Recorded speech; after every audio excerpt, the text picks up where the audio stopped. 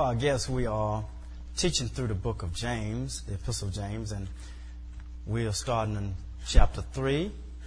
So if you open up your Bibles to chapter 3 of James, we'll get started.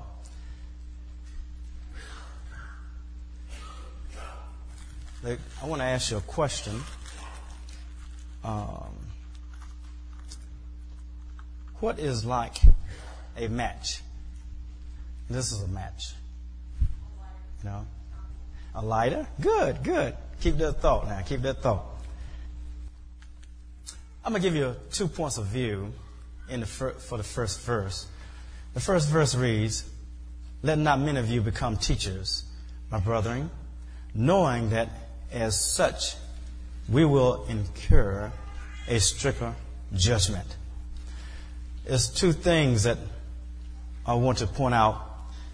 One is that he says, "my brethren," so of course he's talking to the church here. And he says that knowing that as such we will. So he's also including himself in on being a teacher, because he says, "Let not many of you become teachers." Well, during that time of the early church, of course, you know that in reading other epistles also that there were many problems going on in the church, in the early church. And problems been going on in churches throughout history. Things are going on, problems are happening in churches now, aren't they? Just not one church, every church, you know. As long as you have more than one person, you have problems, you see. And this is real, you know. And we could say the same thing about a family. You know, a church is just a larger family because you have a lot of families coming together.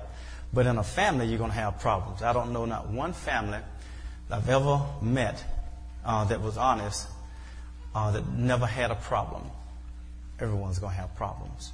So it's not the problem. It's really how you are going to solve the problems. Are we going to solve the problems in a godly way? Or are we going to let the problems consume us and then we'll consume each other in the process?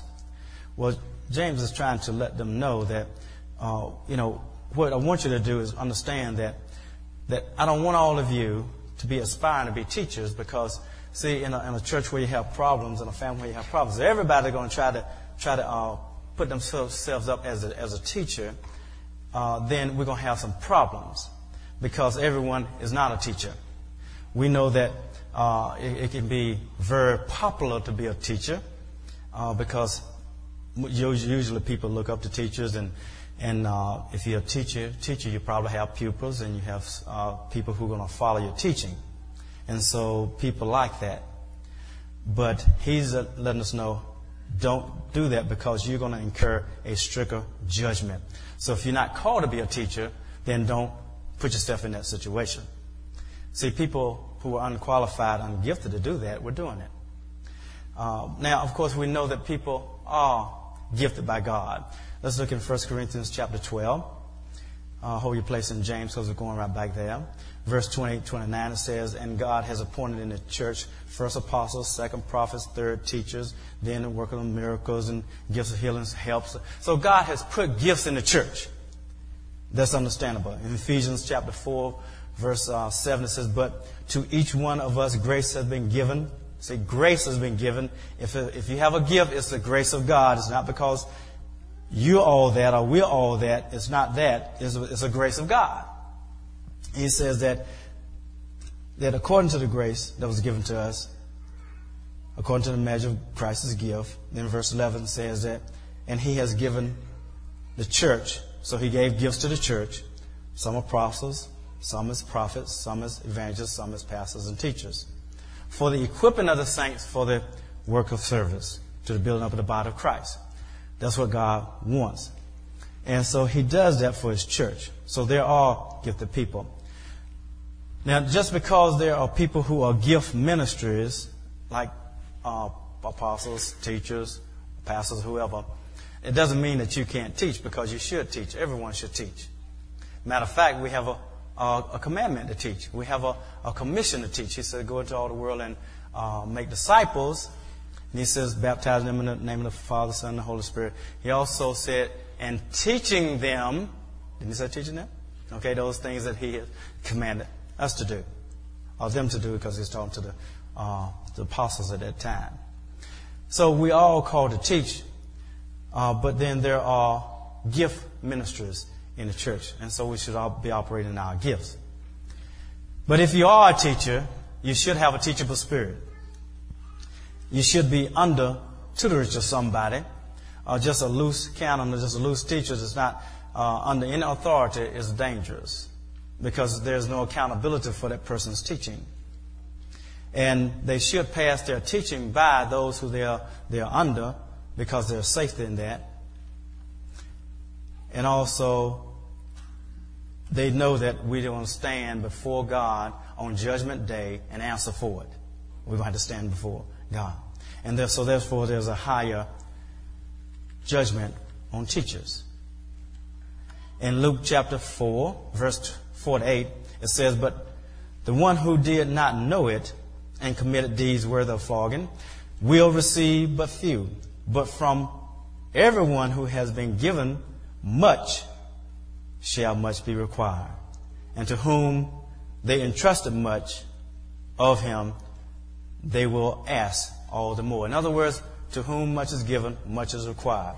So James is trying to let them know, don't try to be in an area where you're not gifted and you haven't been given the anointing of God to do that, because we're going to all have to stand before the judgment seat of God. Do you realize that it's a big responsibility to be a teacher? Because we're teaching the Holy Word of God. And so that most people don't really study the Word of God like they should. Do you know that? Most people don't do that, so they depend upon the one teaching to teach them what God has said. And people follow that. And so it becomes very dangerous for someone to be teaching and they're not gifted to do that, because usually they don't have the inward desire to study and show themselves approved like they should, like Paul told Timothy. And so therefore, I don't want anybody standing before me trying to teach me, and you ask us, well, have you? How do you get your message? Well, I don't know. Sometimes I just open my Bible and it just pops out right there. Other times, I'm watching TV and I get a message from there. Another time, I'm just riding down the street, and I see something happening, and then I, get a message there. And so I just get my message from a lot of different places. I'm led by the Spirit of God, I wouldn't want to be on a person like that, because I want the Word of God, and I want somebody who knows how to, find out what God is saying in the proper context and deliver that thing, and then encourage me to do the same thing, because that is the only thing that's going to stand, the Word of God. So it takes a long time to pray and to study and to prepare. It takes a long time to do that. You have to pray. At least that's what I do. I have to pray until I find out what God wants me to do. And you say, well, you teach it through James. It ought to be obvious what you're going to do. You stopped in verse 26 of chapter 2, and the next verse is 3:1. So what you had to pray for? Because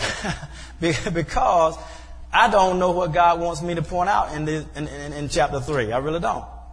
I know what I could do apart from Him, but the Word tells me I can do nothing apart from Him.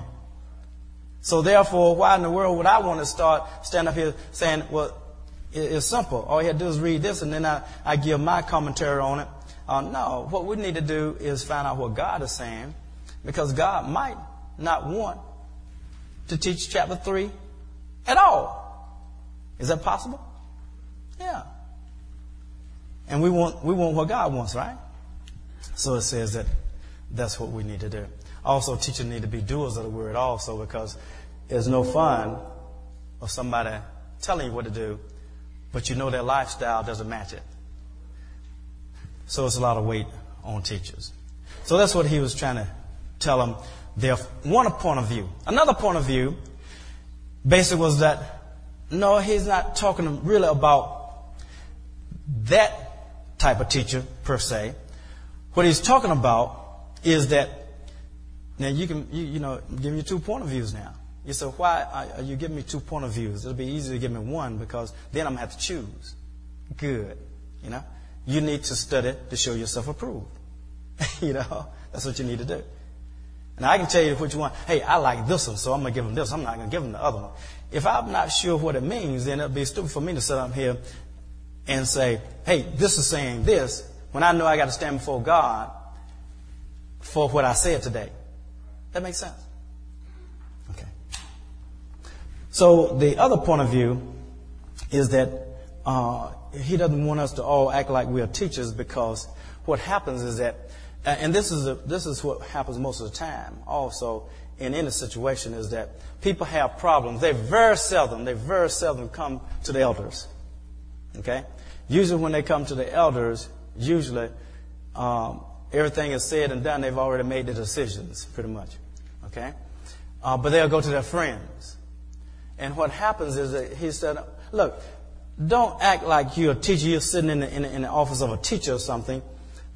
When you are trying to tell somebody what to do, when they come to you asking you for something to do, because you're going to have to realize you're going to have a weightier judgment if you're telling somebody what God is saying and God is really not saying that, because you really don't even know the Word of God that good. You're giving them your opinion about what something should be done in your situation.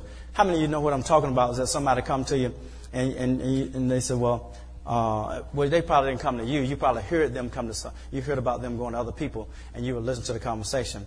And they said, "Well, look, this is what's going on. What would you do?" And they said, "Child, this is what I'll do with this thing, girl. I wouldn't put up with this thing. I'll do this right here." That's how it happens most times in situations.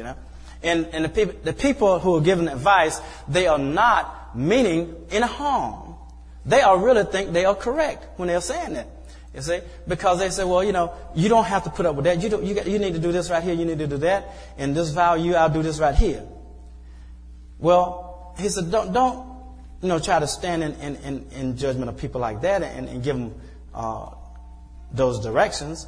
Also, it happens that sometimes you come to a person and say, well, look, this is what's going on. If I were you, I would get rid of that dude. He doesn't love you. He doesn't have anything to do with you.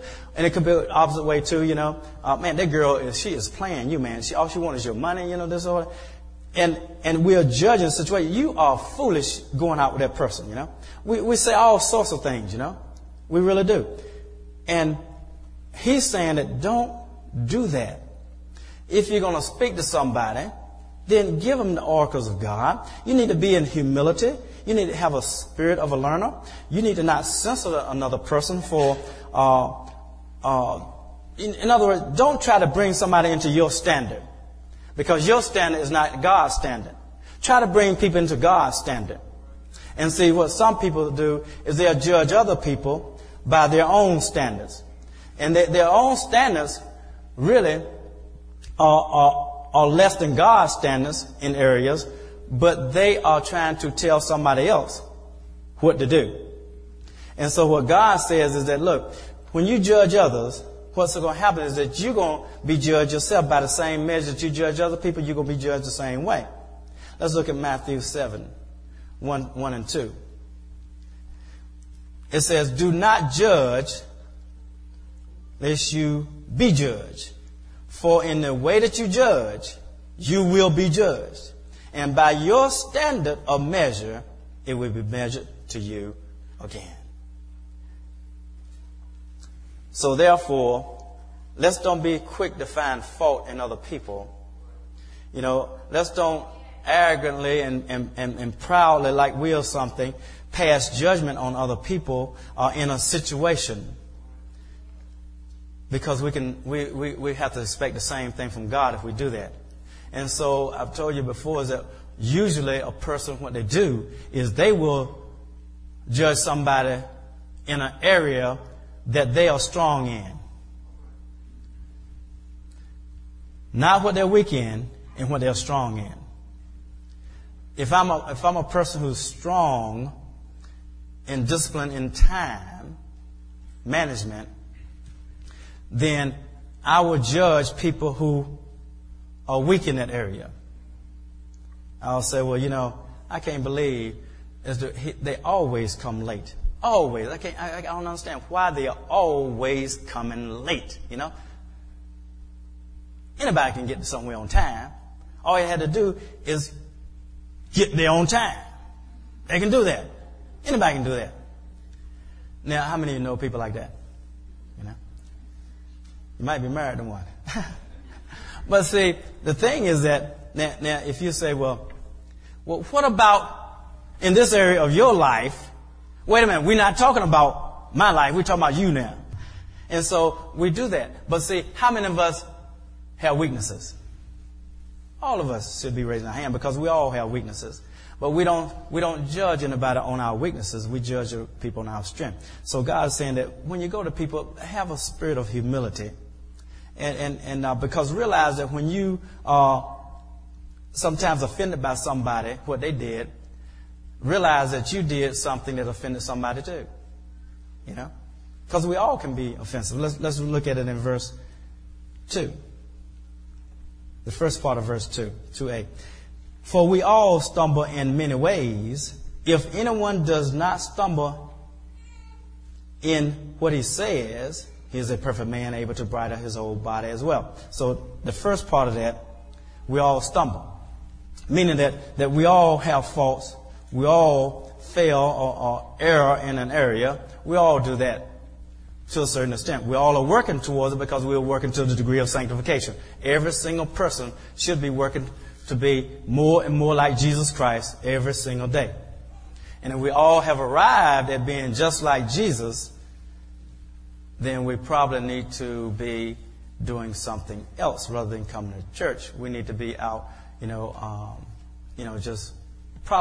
to go on home to the Lord, probably, because that means that you don't have a flesh. That means you have your glorified body. Because as long as you're in this flesh, you're going to have some weaknesses. Guaranteed. And we're going to overcome this flesh. But I believe that we're going to overcome this flesh when we get rid of this flesh. This flesh is going to have to be beat into subjection. It is unruly. Is your flesh like that? It's just unruly. It wants to do what it wants to do. And praise God for our mind and the spirit is renewed that we can team up against this flesh and keep it tied up until we get a new flesh. Now it says that he is a perfect man. That perfect man means that he's teleos. He's has matured. He's disciplined. Teleos also means you have arrived at the completion of what God has for you. Okay. But in this instance, it's saying that basically you are mature, you're disciplined in an area, and you're able to bridle the whole body. Okay? You're able to govern or control your whole body. If we're able to do that. Verse 3. Let's go there.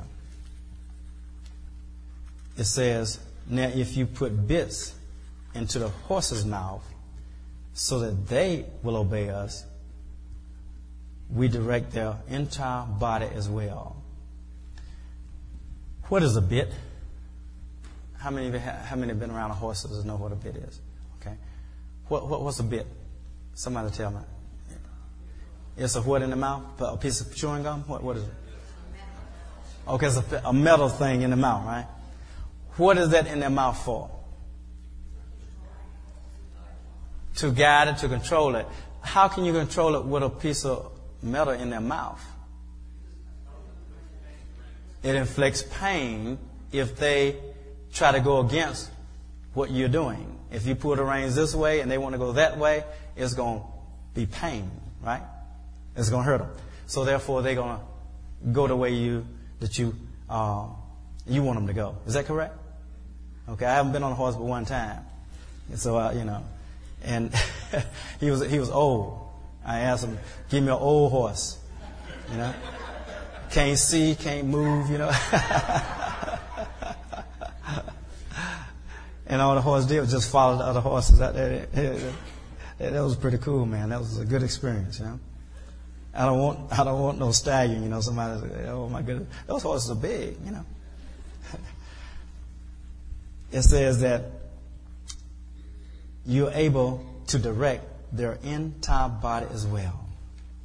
Then it says, another illustration says, look at the ships also. Though they are so great, you know, we have people that, you've seen those cruise ships, right? Those big cruises. I mean, they have basketball courts on them, they have climbing things, they have all sorts of things on those things. They are big ships. But it says here that they are great and driven by strong winds, are still directed by a very small rudder, whereas the inclination of the pilot desires. What's a rudder? Nobody been on a ship? It's a little thing under the ship that goes whichever way you turn the thing, it'll move and it directs the ship. So the ship is big, but the rudder is not bigger than the ship, is it? The rudder is really small compared to the ship, right? Then it tells us that so also the tongue is a small part of the body. Now, I was trying to measure my tongue because I said, you know, it's a small part of the body. I said, oh, how small is this thing, you know? Your tongue is pretty long, you know that? Yeah. It's over 3 inches, you know, at least. You know? So, man, goodness gracious, you know. But it says it's small compared to my body. It's real small. But it says here that so is the tongue is a small part of the body, and yet it boasts of great things. See how great a forest is set aflame by such a small fire. Fire. Now I just read about the tongue. Then he's talking about a fire. Now, which is it? Is it a tongue or a fire? He says, see how great a forest is set on flame by a small fire. So you can take a match like this, and you can go in the forest, especially if it's dry weather. You can strike this thing. Is it going to strike? It's going to strike? There you go. Yeah. Woo. Kids don't play with fire. You know. And you can drop this thing, and what will happen to it? It will set a whole forest on fire, won't it? It'll set a whole forest on fire. Just a little flame. Just a little. This thing is not as long as your tongue, because I measured it. You know, it's not as long as your tongue, but it'll set a whole forest on fire. God is saying that little things can cause a lot of damage. In other words, that's what he's saying.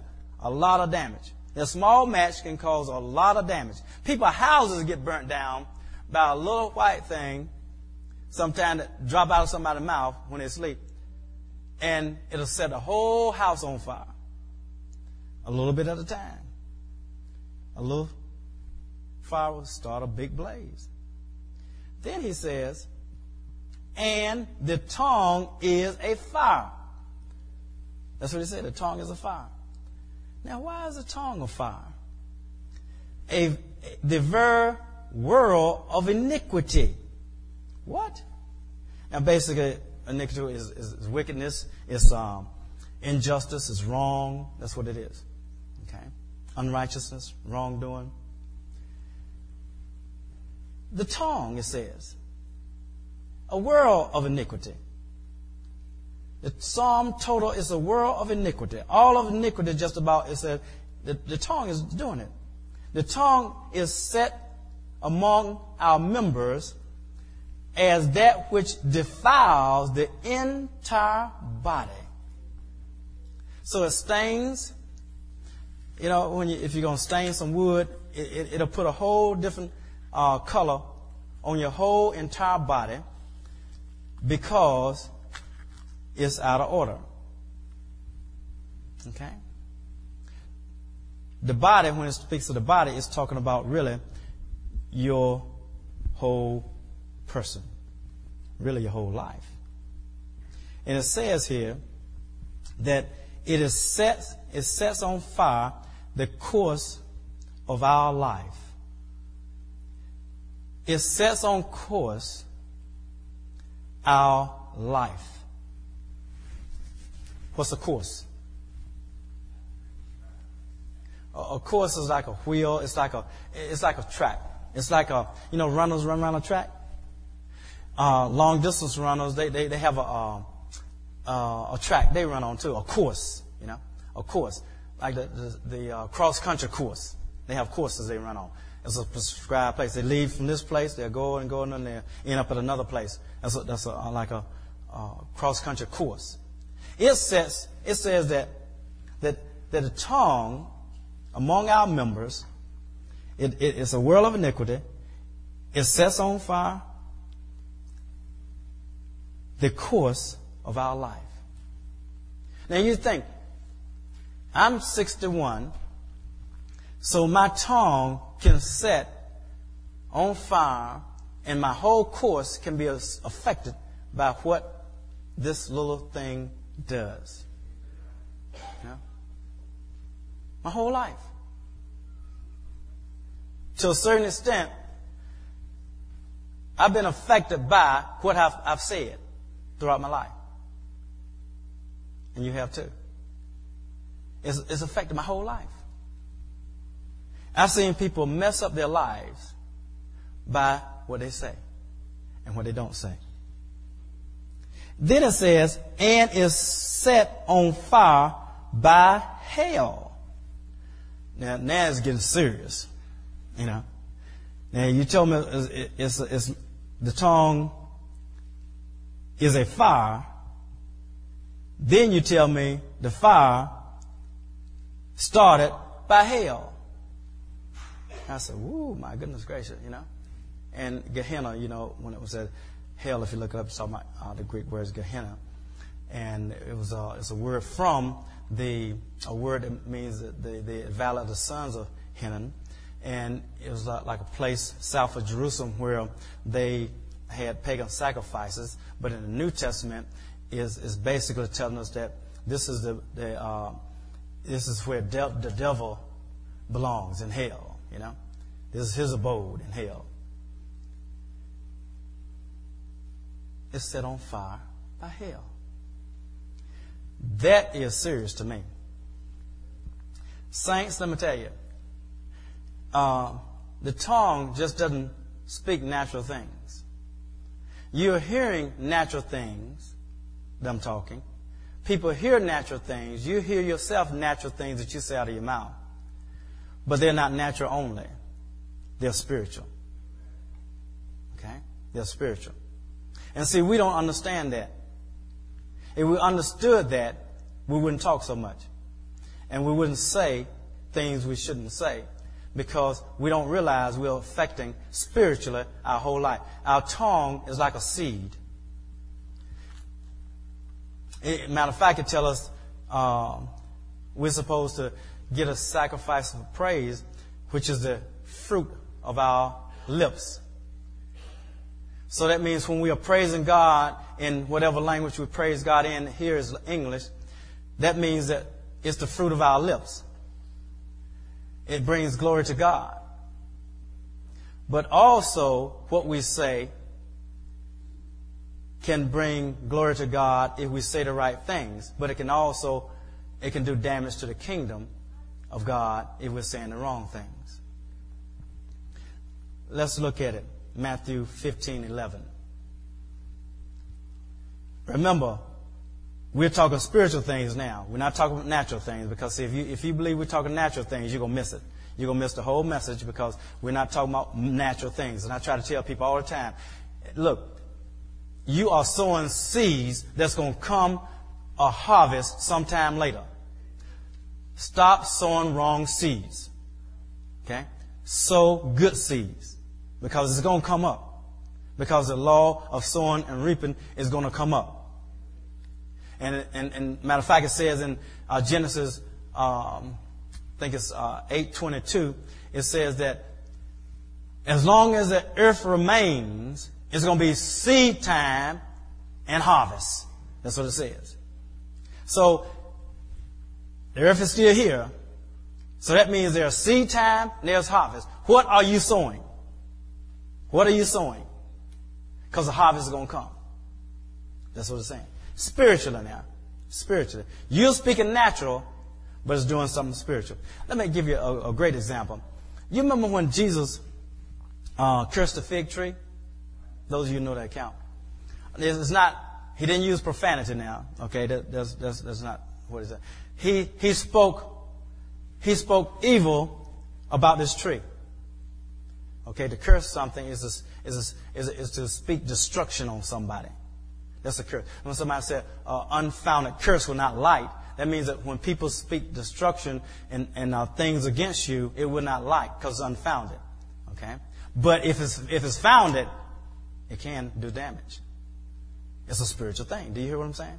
It's a spiritual thing. Now, let's look at it. Jesus cursed the fig tree. He spoke. He said that. What did he say? Okay, he said, nobody's going to eat fruit from you from this time forward. No fruit can come from you. Period. That's it. You forget it. Because he didn't find fruit on the tree. That's what it is. And so, of course, he's speaking types and shadows. So I'm not teaching on that right now, but that's what he said. What happened to the tree? Later on, what happened to the tree? When they came back, a lot of figs were on the tree. Right? No. What happened to the tree? It withered from the roots, didn't it? That means that, my goodness gracious. When Jesus spoke those words, they were natural words, weren't they? But they did some spiritual damage somewhere, because his tongue didn't kill the root in the natural, did it? No, it's a spiritual thing. He spoke natural words, but it put into action, motion, something in the spirit realm that caused destruction on that tree. We can speak things with our mouth in the natural and cause this. It'll start a spiritual wheel going, and it'll set in motion and can affect the course of your life. And you can wonder, man, why did this happen to me now in this situation? This may have been something you've been saying way back when, 10 years ago, 5 years ago, when people said, you shouldn't say those things like that. You shouldn't talk like that. But you didn't understand that, because we sometimes wiggle this thing in our mouth because of our emotions. Do you hear what I'm saying? Because of circumstances, we say things. And God is trying to tell us, don't say something with your mouth. Keep your mouth closed unless you're going to speak good or something. Don't do that. Matter of fact, it says in James chapter 1 verse 26, you remember we said this, if anyone thinks himself to be religious and yet does not bridle his tongue but deceives his own heart, that man's religion is worthless. So just because we call ourselves Christians, if what's coming out of our mouth are curses, or speaking evil, speaking bad things about something, then it can cause problems. When I learned this principle, I used to, and other principles to go with that, because we have dominion over things on the earth, because Jesus said that we did. Back in Genesis, He gave us dominion. And so if He gave us dominion, then we lost it and we got it back when we got saved. I said, well, look, that means I can speak to the weather, and the weather has to obey. Jesus did, didn't He? Didn't He? But we have to speak God's will. And so usually, this was back over in Park Avenue when we were over there. To me, Satan used to try to sabotage Sundays all the time. Every winter, he used to start these threats of snow about Friday and Saturday. And you know it's going to affect the people. If one flake falls, they're not coming, And it affects the budget, affects everything, And so, I'll get in the sanctuary and I said, God, I know it's your will to be glorified on your day, and we celebrate your day on your resurrection day on Sunday. So therefore, on Sunday, you want people to be in your house, your saints. So I start speaking against weather. And I tell the weather, you shall not snow, Now I know I had Christians speaking opposite. I know that. When I used to be a teacher, I used to speak opposite of pastors, Let it snow 5 inches, Lord, I don't want to go to school, Let it snow Sunday, Saturday night, Sunday, and they can't clean the roads off. We're not going to school on Monday. Then we're going to be late on Tuesday, Delayed, I said, praise God, every Sunday, snow, But it's not good. And I had children praying against me too because they want to snow because they want to play outside, Some of you probably praying to snow, But, the thing is that you got to learn that you can control things by your tongue.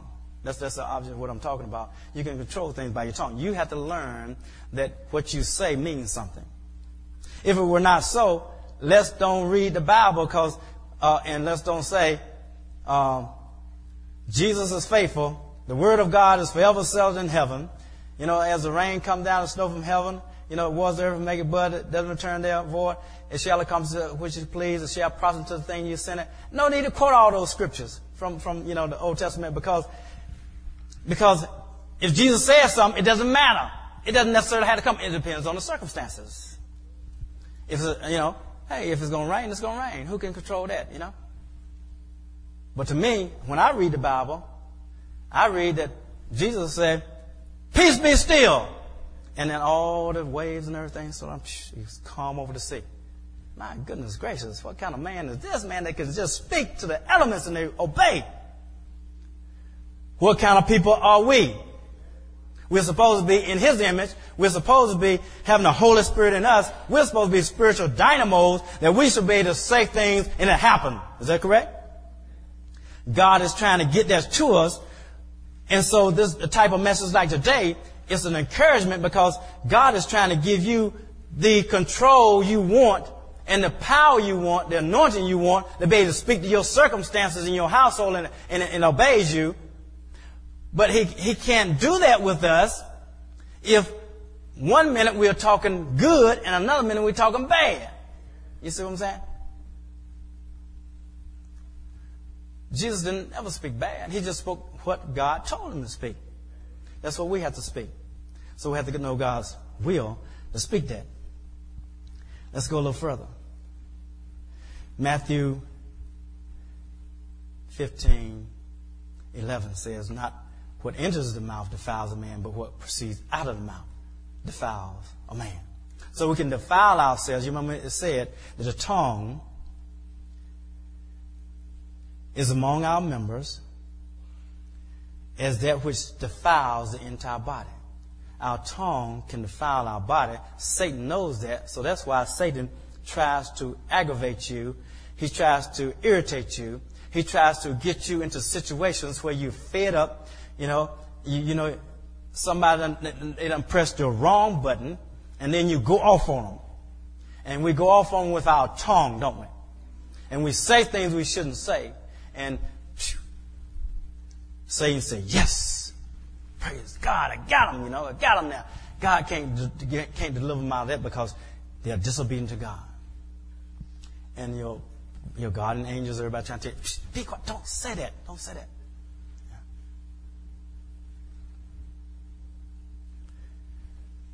Don't ever call yourself what people call you. Yeah. Don't ever put these silly names on your children. Because you're speaking things. I'm telling you. Don't tell that just because somebody told you something. Don't say, my child has attention deficit disease or something. A disorder. My child is slow learning.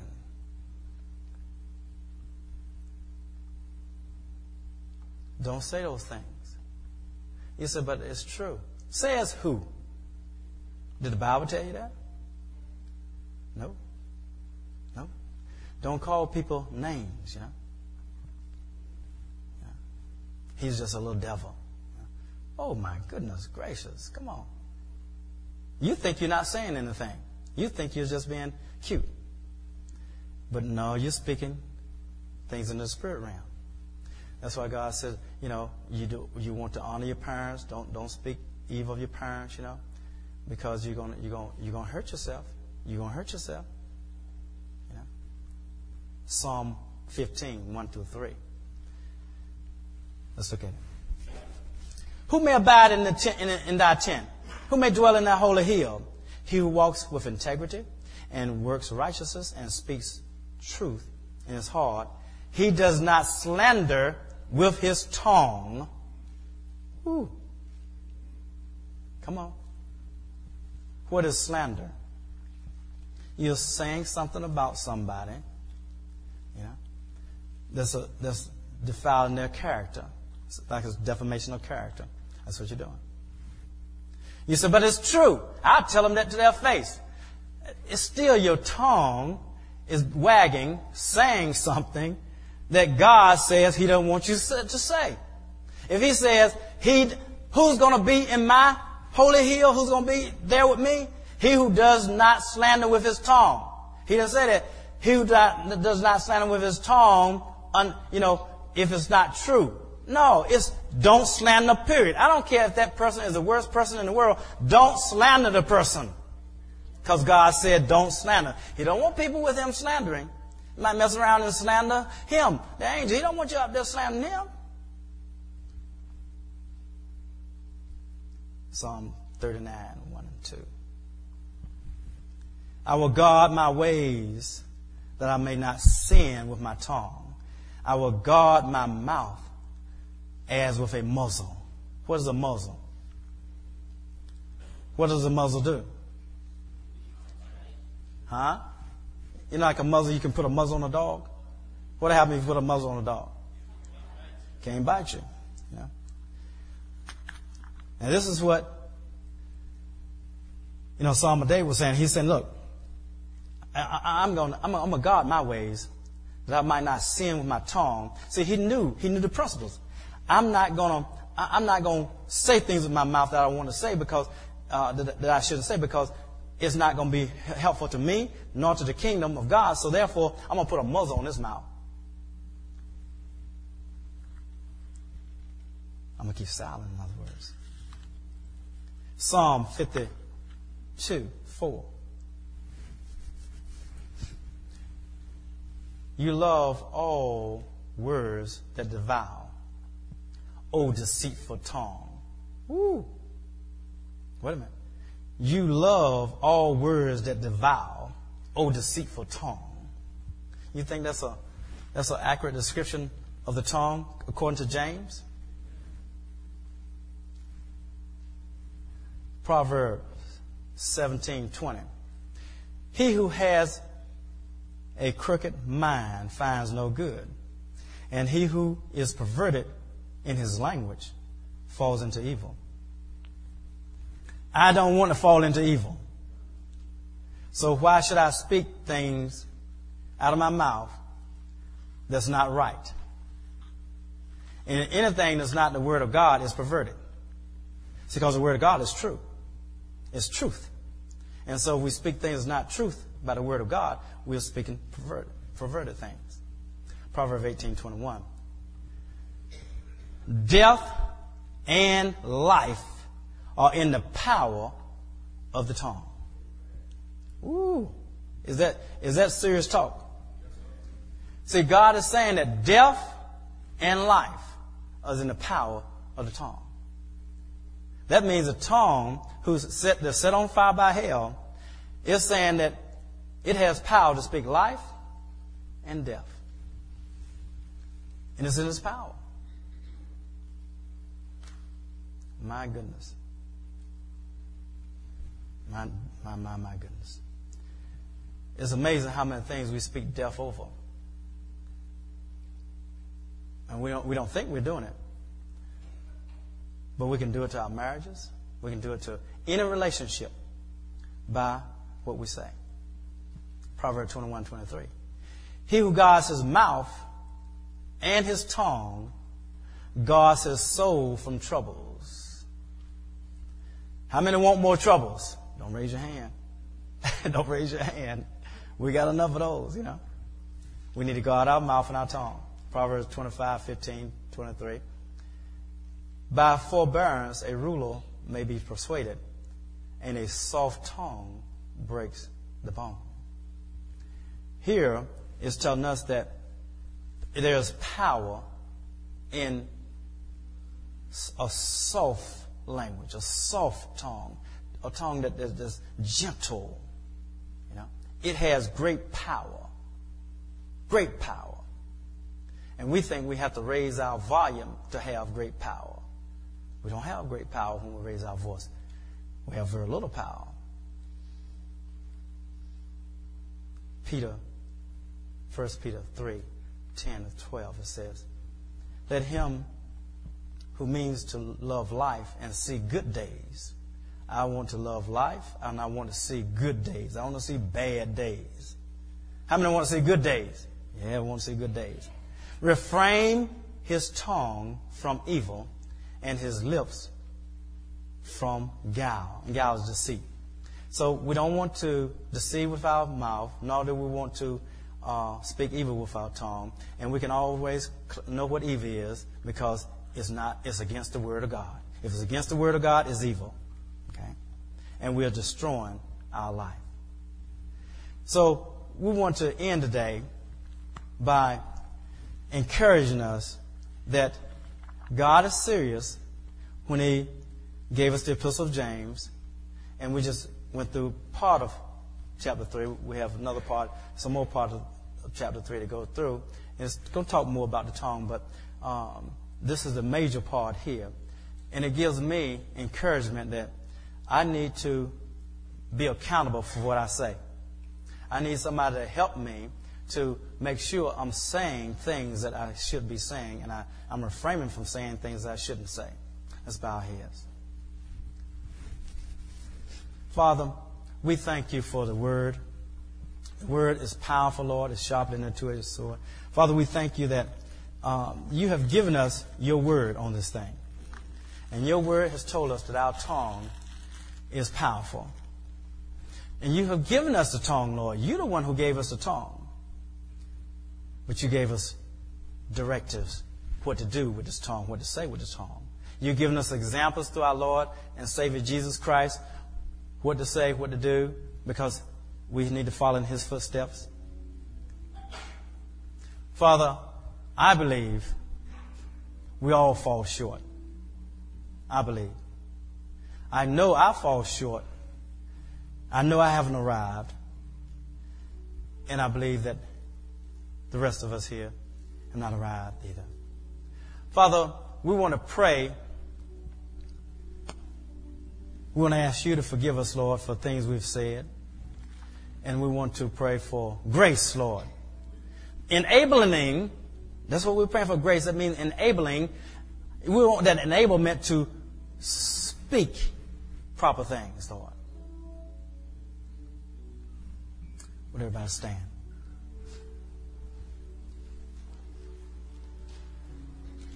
If you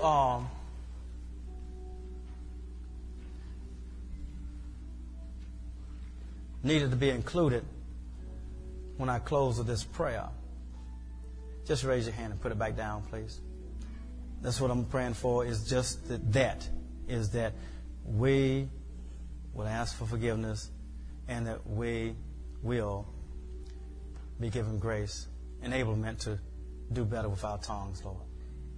If you want to be included in that prayer, just raise your hand. Okay, put it back down. Thank you. Father, you've seen the hands, Lord. We are closing with this prayer, Lord. And we say, forgive us, Lord. Forgive us, Lord.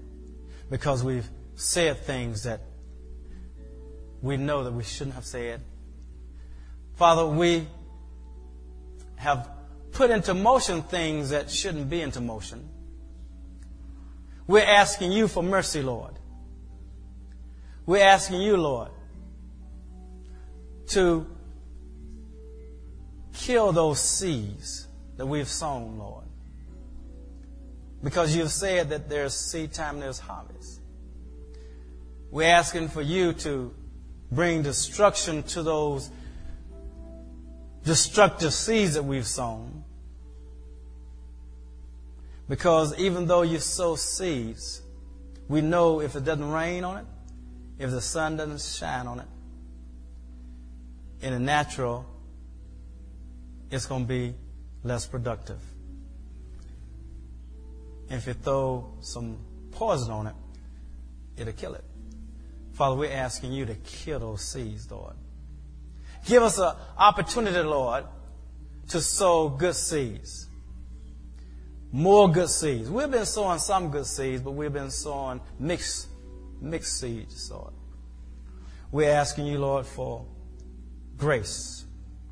Grace and enablement, Lord, to control this unruly member of our body. This small member that's putting into motion a course for our whole lives, Lord. We're asking you, Lord, to put a muzzle on it, to put a bridle on it, Lord, to put, Lord, a control over it. You steer it, Holy Spirit. You be the captain of this ship. You turn this rudder where you want this body to go, Lord. You pull the reins, Lord. Don't allow us to keep destroying relationships, Lord, with our tongues. And Father, we give you all the praise and we give you the glory. We know we're praying according to your will because we know, Lord, that you want us to ask for forgiveness. You want us to confess our sins. And we say we have sinned against you only, Lord. You said you're faithful and just to forgive our sins and to cleanse us of all unrighteousness. So we know that we are cleansed, Lord. We know we have a clean slate, Lord. And we know that faith without works are dead. So, Father, we trust that it's done. And we're going to act like it's done. And since we've asked for grace, we know that you give grace. So we're going to act like we have it. We're going to start, when we close, we're going to start speaking good in situations. And when the circumstance comes, when we get irritated, agitated, when we get riled up emotionally, we're going to keep a muzzle on this tongue, Lord. We're going to keep a muzzle on it because we know it's a spiritual thing. We know the enemy is trying to get us to speak destruction to our own life and to our own situation, and we're not going to fall for that bait. We're not going to take it. We're just not going to do it anymore by your grace. And all those who believe it say amen.